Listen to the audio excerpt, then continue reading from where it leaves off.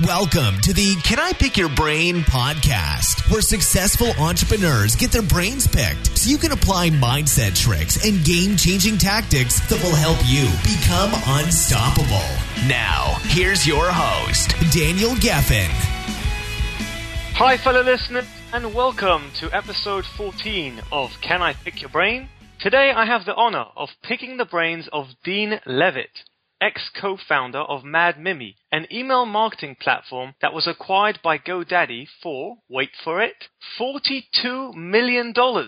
Dean has now launched Teacup Analytics, which provides powerful tools that helps you gain clarity with your Google Analytics data. Dean, welcome to the show, and thanks for letting me pick your brain. Thank you for having me. It's great to be here.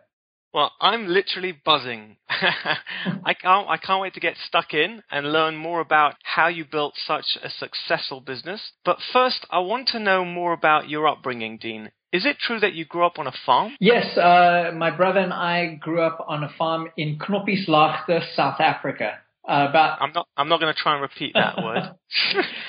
No, it's not one of the most pronounceable words out there, but it was about an hour outside of Johannesburg, and we both went to school initially in Johannesburg, so we didn't have an entirely countrified upbringing, and both of us left South Africa when we were in our late teens, around 18, 19, and went to the US.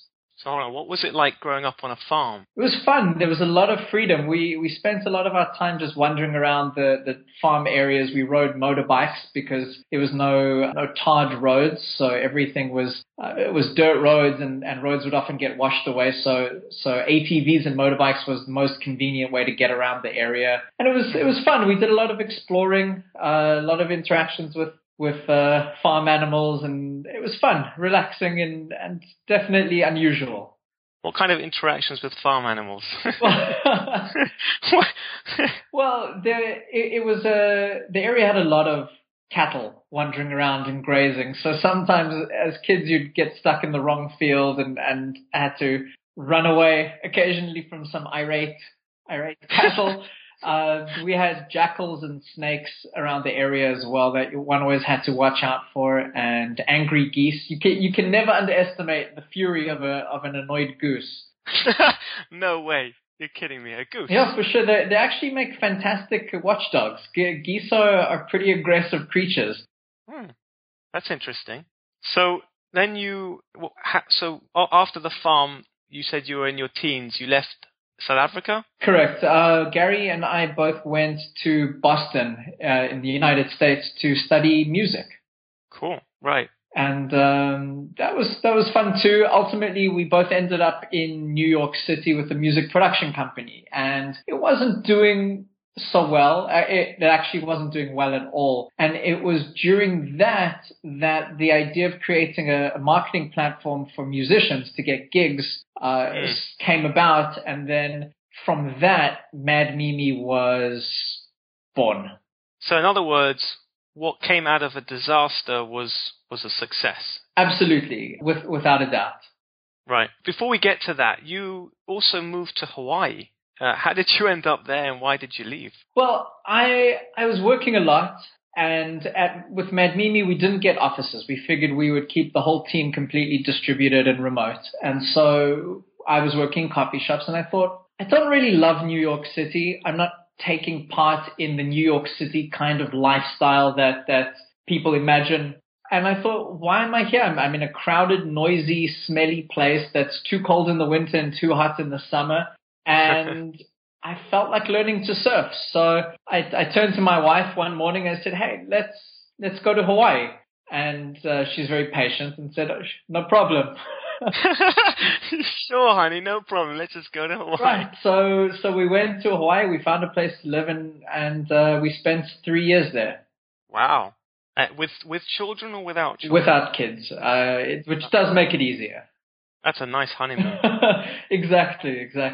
That's very cool. So, but you pursued a career in music first, right? Have you ever had any regrets that you didn't stick with music? No, not at all. In fact, it's something I've actually advised some other budding musicians recently, is that once I started moving away from trying to be a professional musician, the moment I stopped trying to earn my living with music, I was actually able to enjoy being a musician a lot more. I was able to record whenever I wanted to because I could afford it. I was able to play the music that I was most passionate about rather than playing, mediocre jazz standards at a wedding gig. So it was actually very liberating, and it allowed me to feel a lot more like an artist rather than a sort of hired help musician. No, that's very insightful.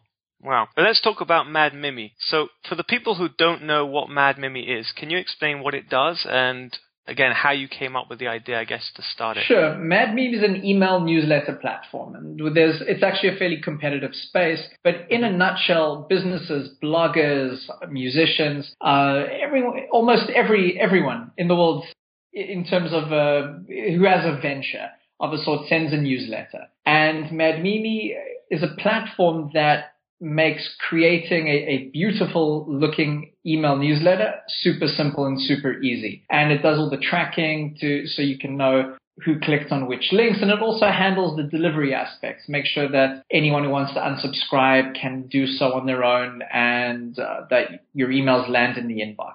And the way we came up with the idea was we were using competitors. We were using, to promote our music production company, we were using MailChimp, probably. We were using Constant Contact at the time, actually. MailChimp hadn't come into their ascension just yet. And then Gary has always been much more of an artist in terms of visual art than I was, and he started hand coding some newsletters, and then people started asking us to do that for them. And so we thought, and all our friends were musicians, so we thought, fine, let's do a platform for musicians to book gigs, like an email press kit. Yeah. And so part of it would be a way to send lovely looking newsletters or updates about your band. And at some point, a developer said, you know what, you have the makings to compete with Constant Contact and with MailChimp, so why not broaden your market? And it made sense. And also it meant we didn't have to invest a whole lot of money in building all the other musician-centric features like gig databases and all this other stuff that was in the initial idea. And we could launch with us as a simple email newsletter platform. So essentially you started with a niche and you expanded out. Exactly. Although we expanded out of that niche before we ever launched. Interesting. And you launched Mad Mimi in 2007 with no marketing, no funding, no outside investment. In fact, you mentioned you worked out of a coffee shop at the beginning, and basically you built it to around 250,000 customers, sending out over 50 million emails a day. I mean, right. How? So we reached our first $1 million and our first $5 million in revenue with not $1 spent on any marketing or advertising. And that's insane. The way we did it is being nice. We were just nice to people. So every single new customer who signed up, we wrote a personal email to them and said, how can we help? And we would always keep an eye on our customers' newsletters. And if we found a typo, we would fix it and let them know. And we were just really engaged with every customer, and it took a lot of time, and it certainly was a big effort investment. But what ended up happening is that people recommended us to their friends, and people recommended us to others because it was easy to build a newsletter. And for people who didn't have a lot of experience in marketing, we would help them with their marketing strategies. We'd help them with their design.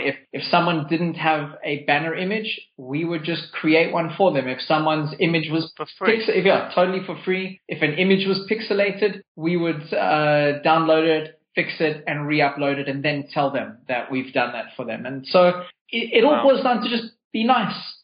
Let me ask you a question, Dean. Do you remember or do you recall what an average customer was worth to you? Over a lifetime? Lifetime, yeah. I don't know offhand. I'm going to guess, and this is totally a guess, but... Yeah, just shoot in the breeze. Let's say roughly $250.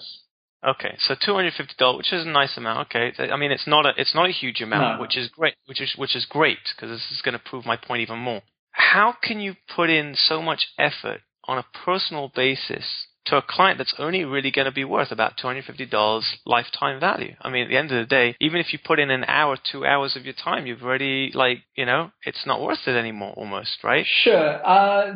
So the thing is that doesn't apply to every single customer. So for every customer you pour that energy into, they recommend 2 or 3 other customers.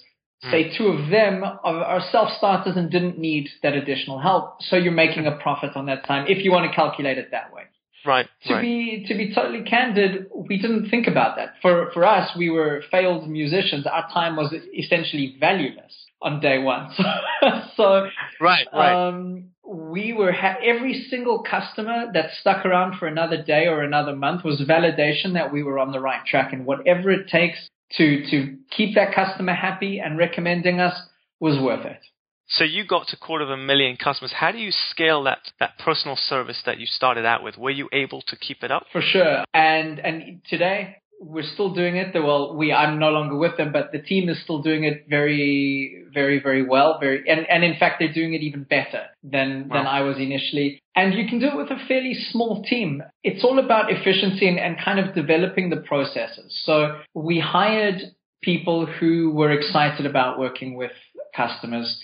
We trained them very intensively it was about 100 hours of training per customer support rep. We gave them the tools and taught them how to quickly help customers. So to do a whole design for someone really ended up taking only about 15 minutes of time by the end, because everyone was super experienced and motivated to do that kind of help. And let's see, our team was about 24 customer support reps who were serving this 250,000 customers. And if they ever got behind, everyone else would jump in, whether it was the developers, the accountants who's doing the billing stuff. Everyone would jump in and help out on customer support if we got behind for an hour or 2.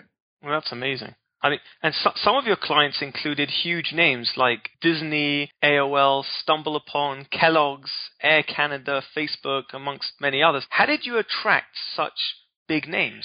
We didn't. We put zero effort into attracting any big names. In fact, we really always focused and preferred smaller accounts to large accounts. Certainly not to detract from the joy of having an AOL or a Disney use us, but they tended to find us through word of mouth, through their own discovery process, and signed up and enjoyed the ease of use. We really did not put any effort into the larger accounts. That's incredible. I mean, they say that email marketing is still today the most powerful form of marketing. Would you agree with that? 100%. There is nothing that gives the same return on investment. Right now, it used to be for years something like $36 for every dollar spent average return. It's even higher these days.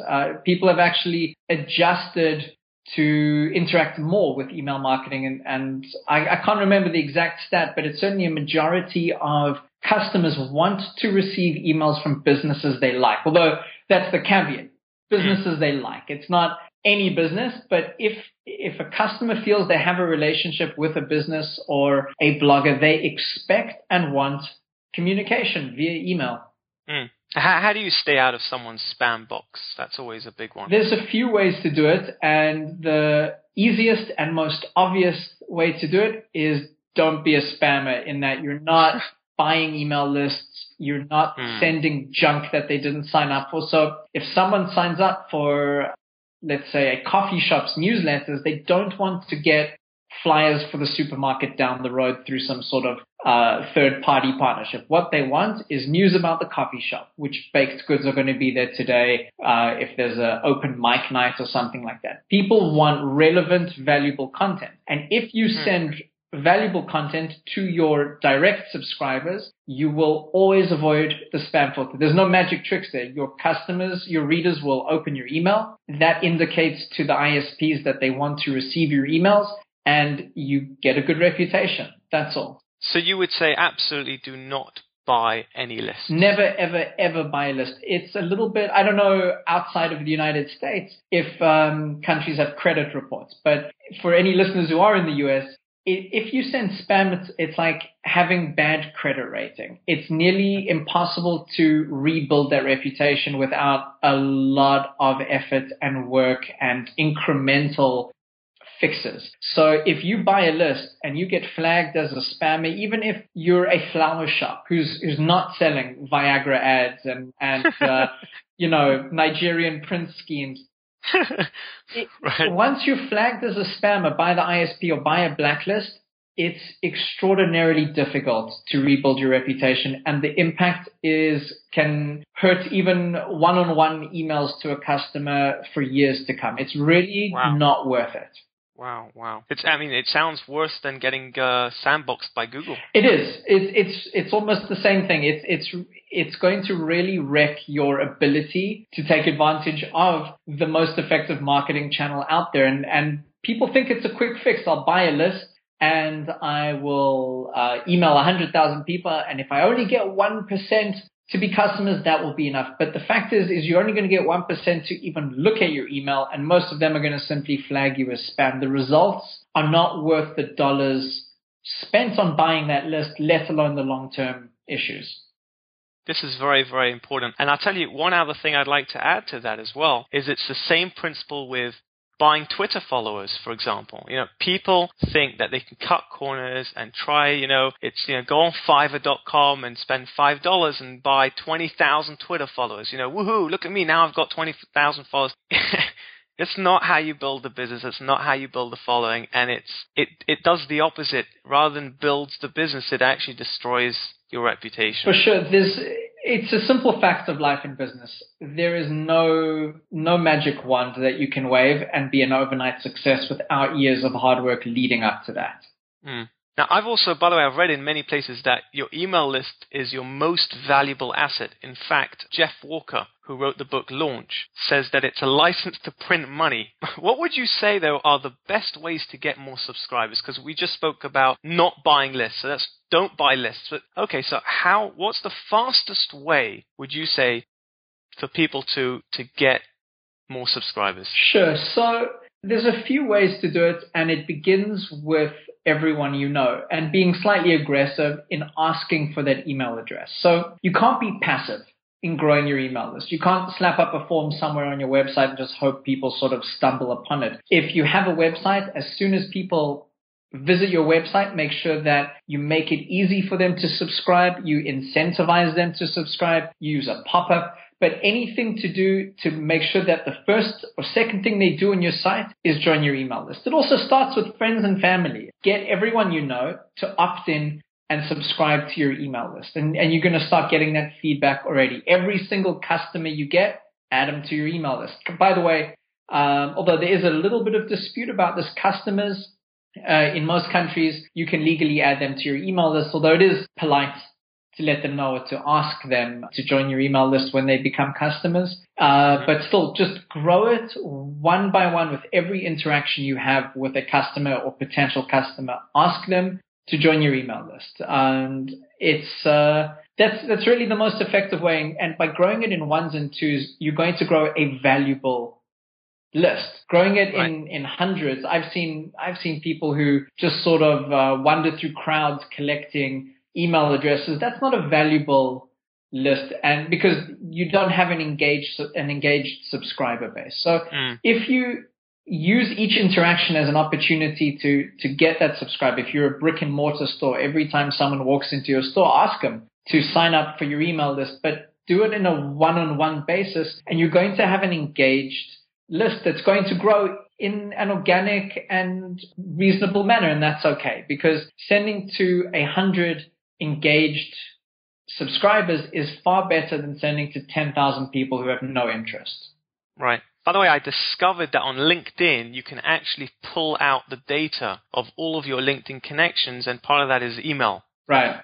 Would you recommend someone to take all of their followers on LinkedIn and plug them into the email list? Do you think that's a tricky question, because would I recommend someone to do that? No. Would I particularly fault someone for doing that? no as well. However, there's a right way and a wrong way to do something like that. First of all, it's worth mentioning that that's not technically opt-in.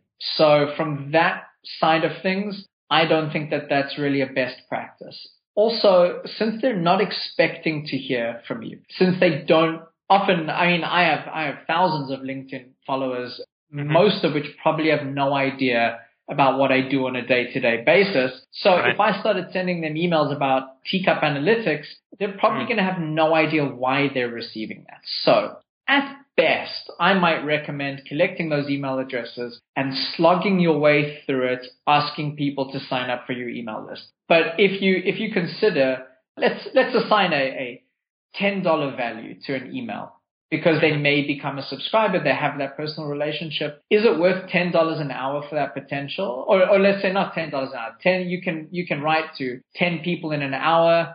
Let's say $100. Is it worth $100 an hour to cultivate that opportunity to build an engaged email list? I'd say yes. It seems like a headache and it takes a lot of time, but if you do it an hour a day for a couple of weeks, you'll get through it. Or you can find slightly different solutions there. So would I say use your LinkedIn list? Yes. Would I say spam them all at once? No. So in other words, one way you could do it, but I'm just thinking, is you could send LinkedIn messages. So to all of your contacts, you would send a LinkedIn message saying, by the way, I'm sending out some interesting content about blah, blah, blah. Would you like to join? Here's my list, or here's a link to subscribe. Exactly. That could be right. Can you share with our listeners some practical ways they can get better open rates and click-through rates? For sure. So the open rate, let's first start with the assumption that you're emailing people who asked to be on your list. That's the best way to get an open rate. Okay. You have to email people who want to receive your email. And then the second thing is it all begins with your subject line. Mm-hmm. So if your subject line is strong, you're going to get an increase in your open rates. And what makes a strong subject line? It's keeping it short, less than 10 words is common. And keep in mind, though, all these studies that tell you 7 to 8 words and this and that, they're all a little bit of correlation to causation. You have to test what works for you. But the common rules of thumb tend to be short, to the point. Tell people what's inside the newsletter. So give them a preview. Don't be cute or funny if it's not directly related to that, to the content, because that only gives you short-term gains. Using a name in the subject line. It doesn't have to be the reader's name. It could be your name. It could be a company name, but a name in general that's recognizable tends to drive more views. And again, just always adding long-term value. So people expect and want to receive your newsletters is a foolproof way of maintaining that impressive open rate. Click-through rate, there's a little bit more science to that. So my advice to get a good click-through rate is have only one call to action in a newsletter. Wow, that's new. I always thought you have to have multiple because you want to give, more options. No, options are paralyzing. Options, let's put it like this. Each newsletter should have a single goal. By the way, can I just interrupt you a second, Dean? Sure. You're saying the word newsletter. Yeah. When I hear the word newsletter, my eyes fold over backwards because it bores the hell out of me to receive a newsletter. I don't send out newsletters. I send out emails like, hey, Sally, this is what I'm up to, whatever. A newsletter just sounds so old school. I mean, are you just using the word because that's the term that you used to? Exactly. One could say promotion, one could say email blast, one could say email in general, but I say newsletter to distinguish between a personal email and a bulk email, if you will. Oh, okay. So when someone sends a bulk email, having one call to action, or let's put it this way, having a goal that you want that email to achieve, a single goal, and then making sure that you have a single strong call to action, where even if it's 3 different links that they could click in the email, as long as they all lead towards achieving that one goal, that's what increases your click-through rate. Interesting. I always saw, because when I get emails from various other, let's say gurus in inverted commas, experts, they always put at least 3 links. In fact, they even put in a PS. If you haven't seen the link, here is the freaking link. Right. So there must be something to it. I mean, at the end of the day, to have, I guess, a spread of links. But I guess I disagree. I ran a lot of tests on this, and your first link in a longer, let's say you have 5 different topics, like a featured post and then 5 other news items in an email. Your first link gets a third of all clicks.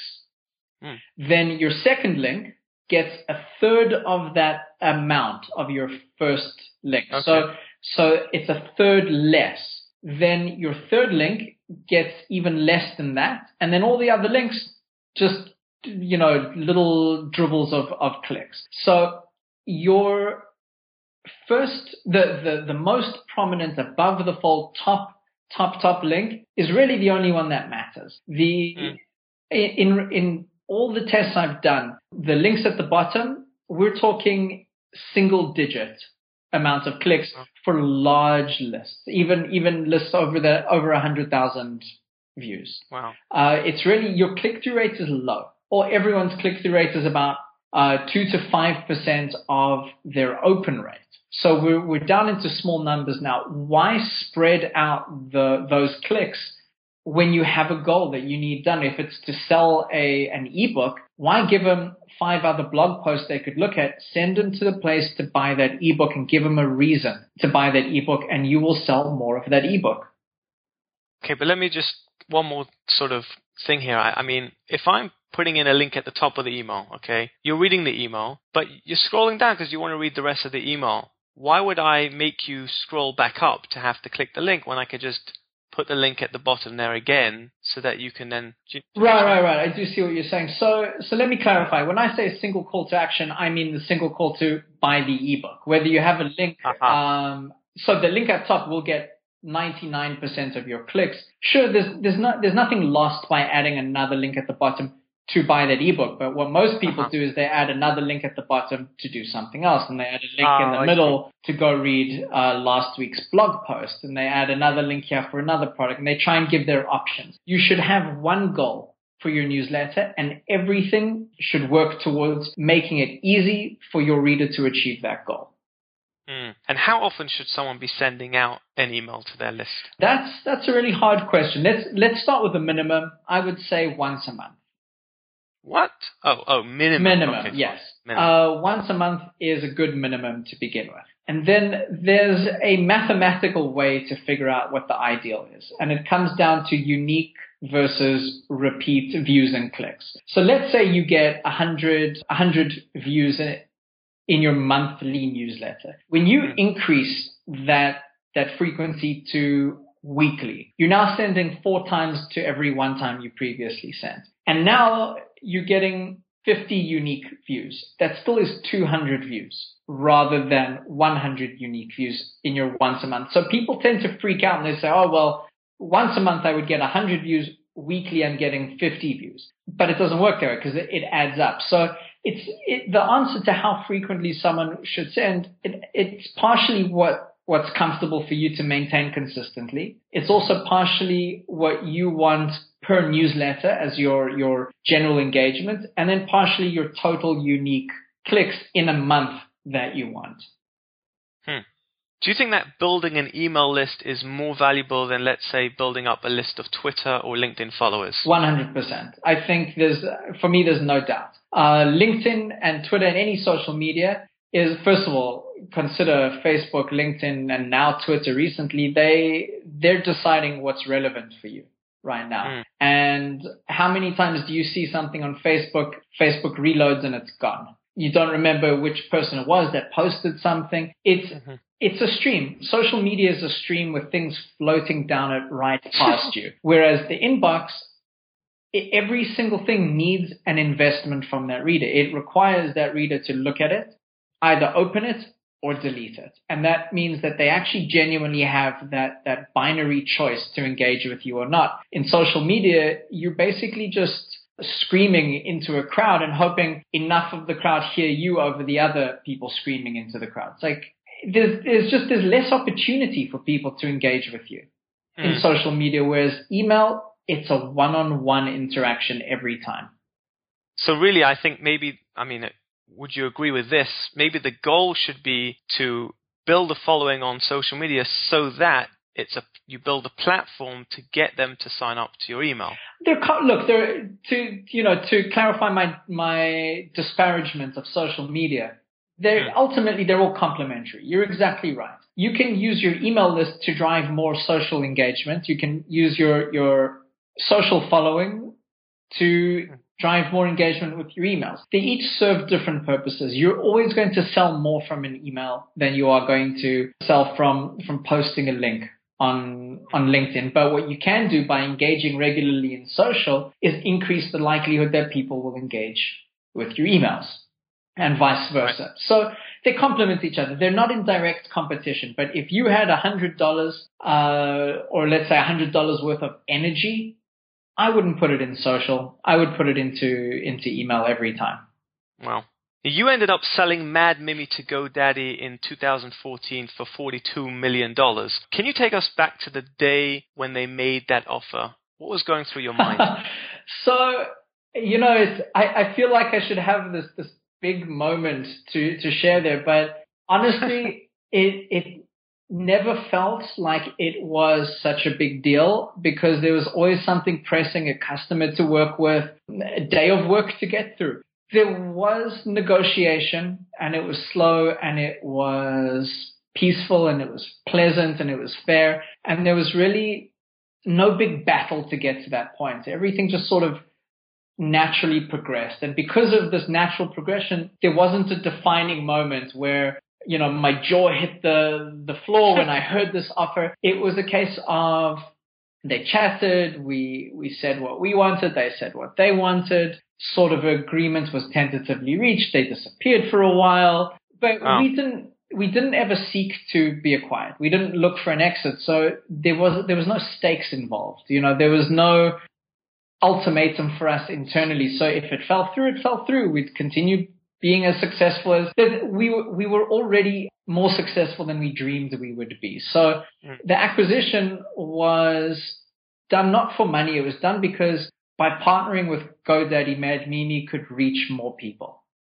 Wow. And that was the impetus. But it was the impetus to say, well, we lose ownership. This creation we had could reach more people, could grow bigger. And that was far more rewarding than the dollar amount. And of course, it's easy to say from this side of things, but the reality is on a month-to-month basis, I was very happy before the acquisition and after the acquisition. So there wasn't a defining moment. That the day we sold and signed the papers, all my energy and focus was on reassuring Mad Mimi's customers that they would continue getting the support they love. And, we never even celebrated. To this day, we still haven't actually celebrated.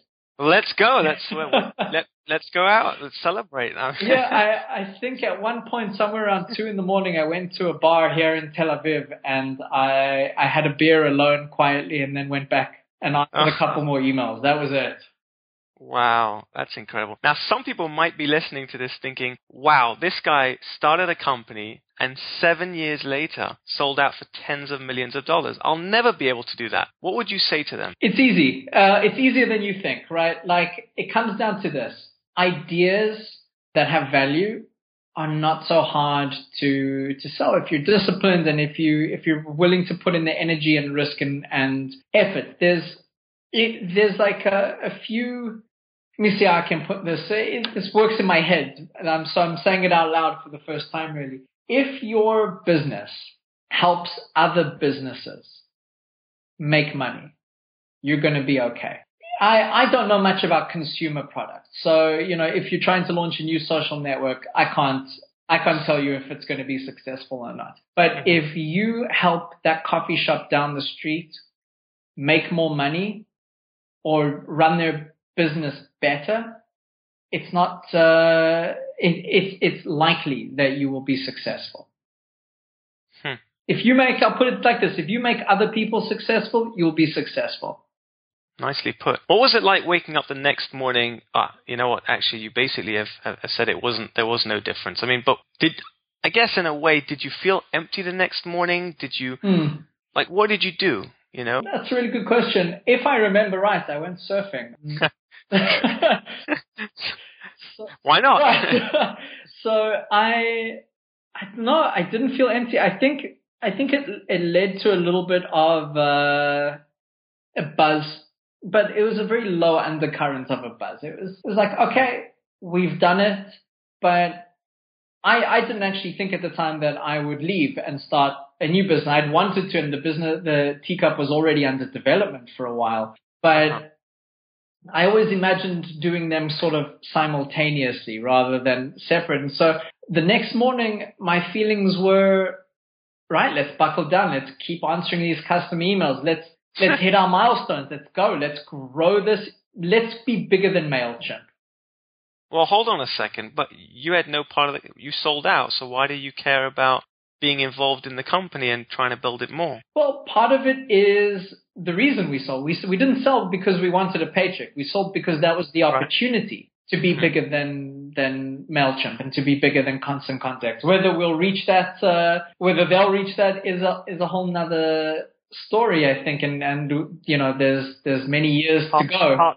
Gene, part 2. Right, exactly. So the thing is that there was never any question that I would continue trying to make sure that it would be successful after the sale. It's the point of pride. It's something that I could point to and say, you see that? Instead of reaching a quarter million people, it's now reaching 5 million people. Wow. By the way, Dean, I noticed you love running and surfing. Do you prefer your feet on the ground or on a surfboard? Or on a surfboard? Right. I'd say running. I'm a trail runner, so definitely prefer running in the forest or the desert or anywhere in nature for sure. So it hurts to say it. On Sunday, I had to give up beautiful waves to go running because my training program required the run. So I'll pick running over surfing anytime. You have a training program? Yeah, I'm training for the Jerusalem Marathon in a couple of weeks, and Sunday was my last very long run before the marathon. How long was that? 21 miles. Holy cow. 21, you ran 21 miles? Yes. Whoa, that's impressive. Did you think it helps in business to stay fit? I mean, it's an obvious question in a way, but I guess, like, have you seen a major difference if you were to take a week off from running or off from surfing? Have you ever had like a week where you haven't done those activities and it's affected your work week? For sure. It happens now and then where I get too wrapped up in work and I deprioritize health and I start eating pizza while staring at my computer screen instead of going for that run or getting to the beach. And in the moment, it feels like it's an okay choice, but by the end of the week, I feel burnt out and demotivated to continue, and I begin to question the decisions I made. So having that break is really important. It doesn't necessarily have to apply to everyone. If people have kids, it's another focus. You need to defocus from work every day for some amount of time. Right. And for me, it's the defocus. Got it. You just launched a new business called Teacup Analytics. Can you explain what it does and why you came up with this idea? Sure. Teacup Analytics simplifies Google Analytics for people who are not analysts, who are not analytically inclined. And what's special about it, there's two really special aspects about Teacup. And the first is that most people, when they look at analytics, they just see numbers and percentages and dimensions and just noise. So what we did is we worked with top analysts and we said, fine, what questions should people ask of their data? And then let's present them the answers. So everything is done in a Q&A format. Where did my new visitors come from? Here's where they came from. And right. By the way, just very briefly, for those that don't know what Google Analytics is, do you want to briefly just explain that? Sure. Google Analytics is an analytics platform that you can just add a little snippet of code to your website, and it tracks everything audience related, where your visitors are coming from, where they're going to, how long they spent on your site. One of the most valuable aspects is it tells you if people are reaching your goals. So if you set a newsletter subscriber as your goal, they'll tell you how many visitors hit that goal or sales. It's a great way to really understand your website audience. And Teacup basically just helps you to dig out the data that you need. Exactly. Google Analytics was never designed for a small business. It was designed for large advertisers, actually. So it's a lot of data. It's complex to find the data. Requires a lot of native knowledge, if you will. Right. And it's also something like 70% of all websites in the world use Google Analytics, and I'll bet you not even 1% use it to its full capacity. So wow. I noticed with MadMimi that a lot of our customers would ask us questions about Google Analytics, because when you have a really responsive support team, people start asking you questions about online marketing in general. Mm-hmm. And I noticed that almost daily we'd get Google Analytics questions, and how do I find this data? Or I sent out a newsletter, how do I see if the people who came to my site were, did things that I wanted them to do? And so the idea came from that, is that people were telling me that they needed answers from Google Analytics. And, the obvious one is, how am I doing with the traffic that comes to my site via my email newsletters? And that's a very common question for MadMimi. And so I thought, fine, let me see how I can answer that best. And so thus the idea was born.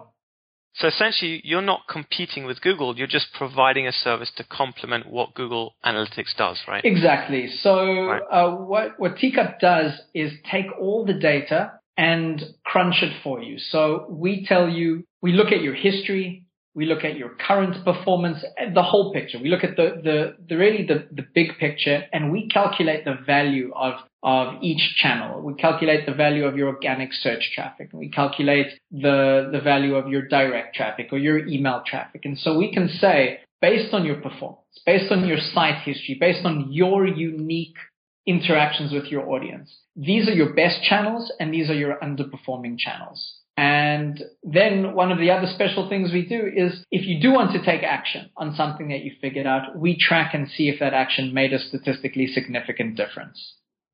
Are you hoping for Google to buy you out one day? No, I'm not. I'm hoping that, it's the obvious question is Google the one to buy a product like Teacup? And I don't think so. I think companies that work with small businesses would find more value from Teacup than Google. That's just my theory. I could be wrong. Maybe Google will disagree with me and make an offer sometime. But I'm not building it for the exit. I actually think that there's a lot more potential that we can do based on the data and based on the current concepts. So in 2 or 3 years, I'm pretty sure Teacup Analytics will look nothing like it does today. Would you say that people should be building businesses with the goal to one day be bought out by one of the big boys in their space?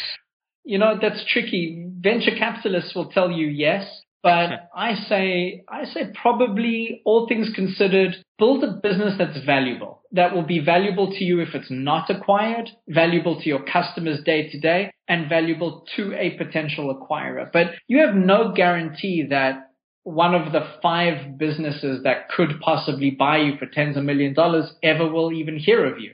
So why build a business with this lottery ticket style exit strategy? If you build a business that's going to be profitable on a day-to-day basis, you're going to put your kids through college, you're going to put food on your table, you're going to pay for your vacation. Right. That's enough. And you can grow that and grow that and grow that. And then you can take a managerial role. There's other exits. Let me put it like this. There are plenty exits that don't require selling your company to one of the limited finite amounts of companies with the bank balance to buy you. Right. What would be your most practical advice for those listening who want to start and grow a successful business? Talk to a lawyer. Are you joking? Yeah, absolutely. No. My attorney is my hero. He's really made sure that things are done in the right way. And if you have that right start, you're going to avoid nasty surprises. So there's a few practical things that you need to do to start a business. And a lot of people these days try and avoid the business plan. They skip the business plan. I don't think you should ever skip a business plan. Even if no one else will see it, I think it's a reality check that everyone should do. And in fact, I update my business plan monthly because it allows me to choose my next steps wisely based on successes and failures. Am I meeting the goals? No. Time to adjust. Am I meeting them? Yes. Let's put more energy into this. And then really you can't get away from good advice. And that's advice from an accountant, from an attorney, from people who have been there before. And you don't have to take their advice, but you have to hear it. And that's important. But really I'm a big believer in incorporate with an attorney, ask an attorney for any advice. They often find things that you didn't know would be problems. So I'm a believer in attorneys. What's the best way for our listeners to get in touch with you? Email me at dean@teacupanalytics.com. That's definitely the best way to get in touch with me anytime. Okay, perfect. I'm going to put that in my show notes. Dean, this has been inspirational, practical, and hugely entertaining. Thanks so much for letting me pick your brain. Thank you to all my fellow listeners for tuning in. I'm looking forward to the day when I'll be picking your brain. You've been listening to the Can I Pick Your Brain podcast. Inspiration without perspiration is like a tiger without teeth. So, to put these ideas into action, head over to danielgeffen.com.